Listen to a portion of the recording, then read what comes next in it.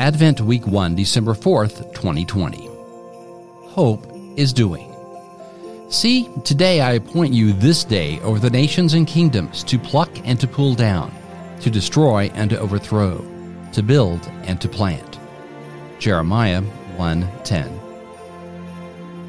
Too often I find myself cheapening the annual Advent journey with messages and anecdotes of silent, passive reflection.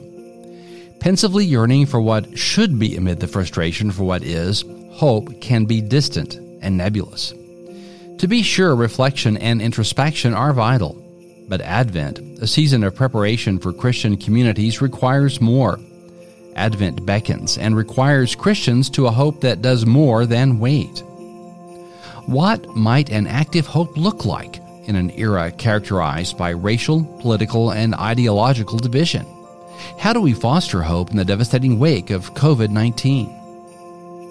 The mystery meets the self-doubting, hopeless Jeremiah with a how-to guide, detailing the process of hope. The Holy uses 6 verbs back-to-back in this litany of instruction, teaching us that hope is not something a person has, but rather something a person does.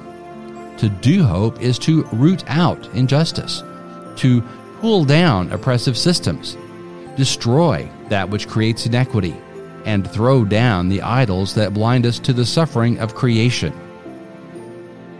Hope is building up the dominion of God even when it's not politically advantageous to take a risk or to get involved.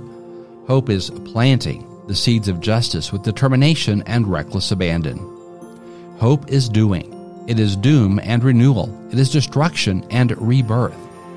Advent, a season of hope, is far more than a time for reflection. It is pregnant with the impetus to act. May we choose to live into this season with faithfulness, advocating for the abandoned, the disinherited, and the rejected. May we do hope.